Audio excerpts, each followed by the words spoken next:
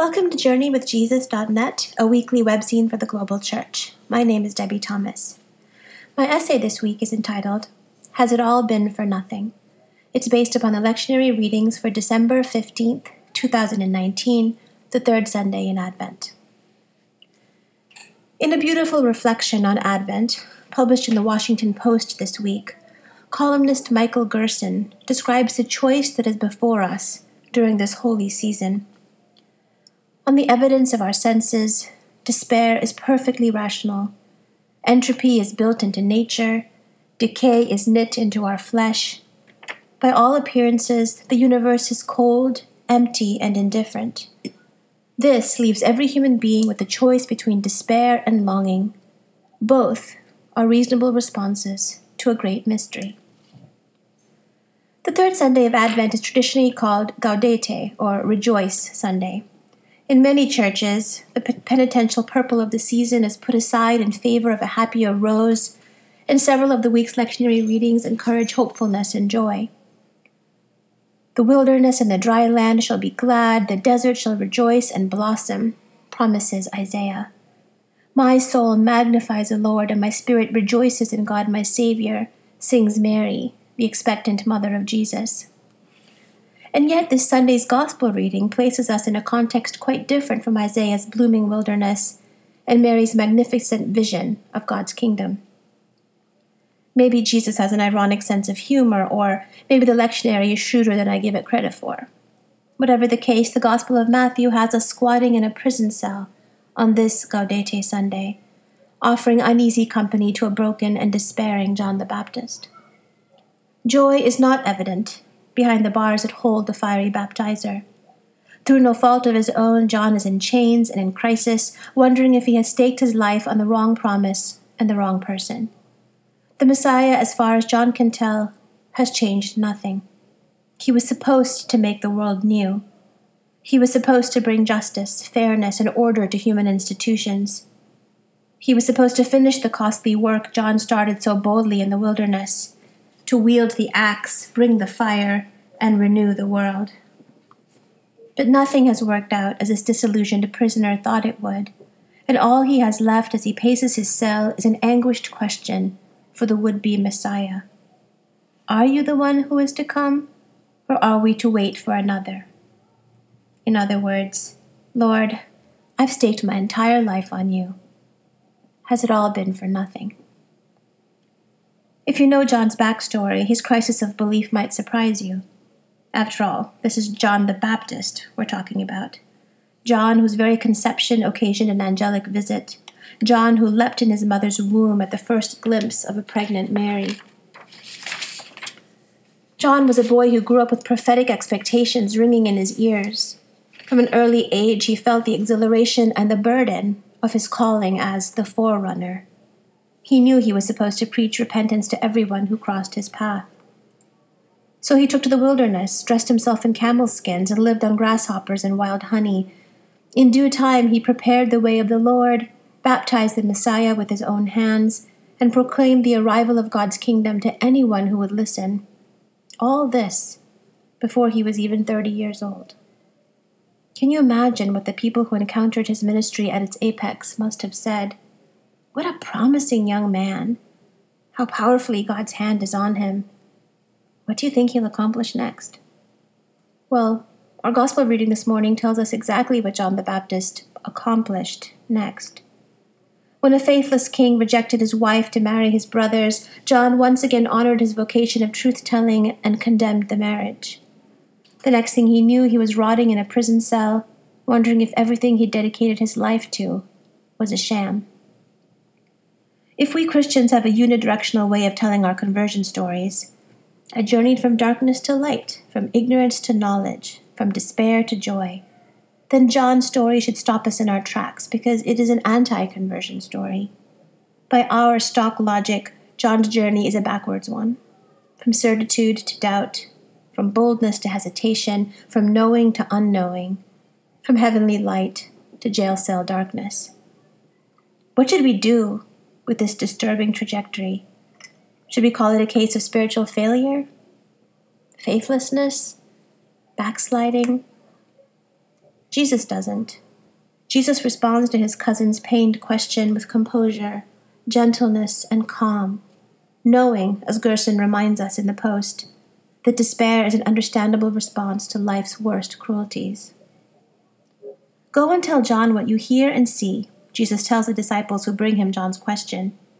Tell him that the blind receive their sight, the lame walk, the lepers are cleansed, the deaf hear, the dead are raised, and the poor have good news brought to them. Blessed is anyone who takes no offense at me. In other words, Jesus says, go back to John and tell him your stories. Tell him my stories. Tell him what your eyes have seen and your ears have heard. Tell him what only the stories, quiet as they are, scattered as they are, questionable as they are, will reveal. Why? Because who Jesus is not a pronouncement, not a sermon, a slogan, or a billboard. Who Jesus is far more elusive, mysterious, and impossible to pin down than we have yet imagined. The reality of who Jesus is emerges in the lives of the plain, poor, ordinary people all around us. We glimpse his reality in shadows. We hear it in whispers. It comes to us by stealth, with subtlety, over long, quiet stretches of time. I wonder what version of Jesus would emerge for me if I took Jesus' invitation to heart. I wonder where and how God would appear if I were more attentive to the stories that usually lie beneath my notice. I wonder how much divine richness I've squandered by mistaking certainty for faith. How did John respond to Jesus' answer? Did it satisfy him? Did it quell his doubts? Did it renew his joy? We don't know. All we know is that the liberation Jesus spoke of did not come to John in his earthly life. Yes, the blind saw, and the deaf heard, and the poor received good news. But those joyful stories came to John secondhand. They never became his own. His own story ended in death, a meaningless, grisly death that made a mockery of the divine justice he preached about all of his life. If John's doubt, pain, and untimely death don't rattle you, if his story doesn't shake your faith even a little bit, then I'd ask you to pay attention to why. It has always seemed odd to me that Christians who worship the crucified one have a hard time staying put in the presence of extreme doubt, despair, and suffering. Somehow we feel a need to blunt the edges, to soften the blows, to make God okay. But this story is not okay, and many of our own stories aren't okay either. The prison bars that hold us don't always give way. Our doubts don't always resolve themselves. Justice doesn't always arrive in time. Questions don't always receive the answers we hunger for. Jesus calls us to see and hear all the stories of the kingdom, and that includes John's story too. Blessed is anyone who takes no offense at me, Jesus says. Offense runs away. Offense quits. Offense erects a wall and hides behind it because reality is harsher and more complicated than we expected it would be. Yes, some stories are terrible, period. They break hearts and end badly. People flail and people die, and this, too, is what the life of faith looks like. Don't take offense. Don't flee. The fact is, we live in a world brimming over with unbearable sorrows. Sorrows that defy all attempts at shape or sense. Sorrows that even our best storytellers can't mend with a nifty narrative. Many of the pious stories I've inherited as a Christian are not jagged enough for the world I actually live in. They're too lukewarm, too clean, too polite. They move to closure and triumph so quickly that they turn pain into an abstraction. They dull my capacity to practice genuine compassion, empathy, and long-suffering. Where is the Christian story that can handle horror? Where is the Christian story that will equip us to sit gently and patiently in the darkness with those who mourn, fear, rage, or doubt? John was one of those people, we all know them, who did everything right and suffered anyway. He died disillusioned and afraid, unsure of his Messiah. Worse, he suffered a death that accomplished nothing. No one repented, nothing changed, there was no happily ever after. As Teresa of Avila purportedly told God, Lord, if this is how you treat your friends, no wonder you have so few. What would it be like for us to live authentically in the face of the world's unbearable sorrows? What if the point of John's story is to indict every form of transactional Christianity that promises us safety, prosperity, and blessing in exchange for our good behavior?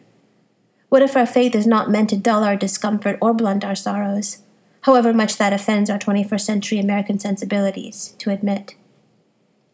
Maybe we don't need to slap purpose and meaning on all human experience in order to prove our piety.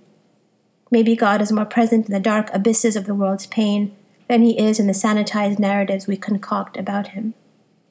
Maybe we are invited to honor doubt, despair, and silence as reasonable reactions to a broken world, to create sacred space for grief, mourn freely, and rage against injustice, to let joy be joy, sorrow be sorrow, horror be horror, to feel deeply because God does. Here's an ironic fact. John the Baptist is remembered by the Church as the patron saint of spiritual joy. Why?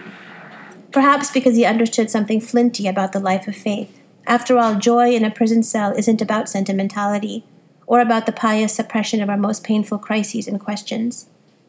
Perhaps he understood that joy is what happens when we dare to believe that our Messiah disillusions us for nothing less than our salvation, stripping away every expectation we cling to so that we can know God for who God truly is.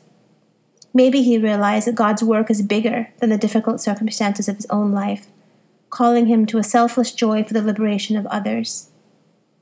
Maybe John's joy was otherworldly in the most literal sense, because he understood that our stories extend beyond death and find completion only in the presence of God himself. Are you the one who is coming? John asked in despair and yearning. You decide, Jesus answered in love. Silence reigned until John joined the community of saints. But can we hear his answer now? It is filled with confidence, and it is a resounding yes. Jesus is the one who has come, and is coming, and will never stop coming. We have not hoped in vain. Christ will forever turn despair into joy. For books this week, Jan reviews El Norte, the epic and forgotten story of Hispanic North America, by Carrie Gibson. When America's 13 colonies liberated themselves from Britain in 1776, roughly half of what we now call the U.S. was actually part of Spain's global empire that stretched from Florida to New Mexico to California. Juan Ponce de Leon had landed on the Atlantic coast of La Florida in 1513, nearly a century before the founding of British Jamestown in 1607. The oldest city in the United States is St. Augustine, founded by Spanish explorers in 1545. The oldest church is likely San Miguel in Santa Fe, dating to 1610. Whereas the first American settlements in Virginia and New England were small affairs that struggled to survive, parts of Spain's empire in North America were enormous by comparison. In 1620, for example, Mexico City had a population of 150,000, a university, and a cathedral. Even 30 years later, in 1650, the population of Boston was only about 2,000 people. It would be 300 years later, at the time of the Mexican-American War from 1846 to 1848, that the U.S. finally gained control of the continent from Spain and Mexico. For many of us, says Carrie Gibson, this is a lost history. It's a curious state of affairs. About 18% of America's population today is Hispanic, but our long shared past, this 300-year-old Hispanic history of the U.S., remains forgotten, unknown, unacknowledged, and sometimes actively marginalized. Why are Hispanics still being treated as strangers in their own land? Gibson's book reminds us of the historical narrative that privileges New England is not just inaccurate, it's not helpful. The claim to be a founding American is much more richly complex and diverse than our airbrushed histories suggest. For more on this topic, see the similar book that was published at about the same time, Robert Goodwin, America, the Epic Story of Spanish North America, published by Bloomsbury in 2019. For films this week, Jan reviews The Last Black Man in San Francisco. It's astonishing that this remarkable film is the directorial debut by Joe Talbot. It had its world premiere at the 2019 Sundance Festival, where Talbot won awards for Best Director and Creative Collaboration. At a simple level, the story is about a 30-something black man named Jimmy, who is obsessed with his childhood home, an iconic Victorian in the Fillmore district of San Francisco, that is now occupied by a white couple.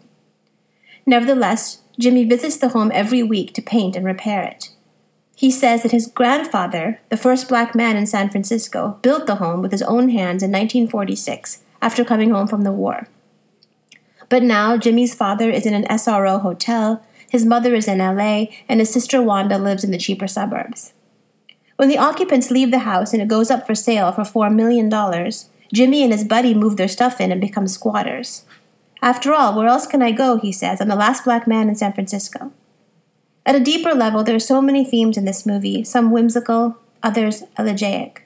Family stories that we tell ourselves to make sense of history, black urban culture, race, redlining, gentrification, the city's housing crisis that is about families and not just houses, environmentalism, and the meaning of space and place.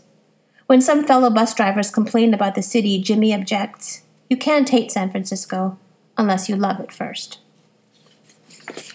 And lastly, for poetry for this third Sunday in Advent, On the Mystery of the Incarnation by Denise Levertov. It's when we face for a moment the worst our kind can do, and shudder to know the taint in our own selves, that awe cracks the mind's shell and enters the heart, not to a flower, not to a dolphin, to no innocent form, but to this creature, vainly sure it and no other is godlike. God, out of compassion for our ugly failure to evolve, entrusts as guest, as brother, the Word. Thank you for joining us at JourneyWithJesus.net for December 15th, 2019. I'm Debbie Thomas.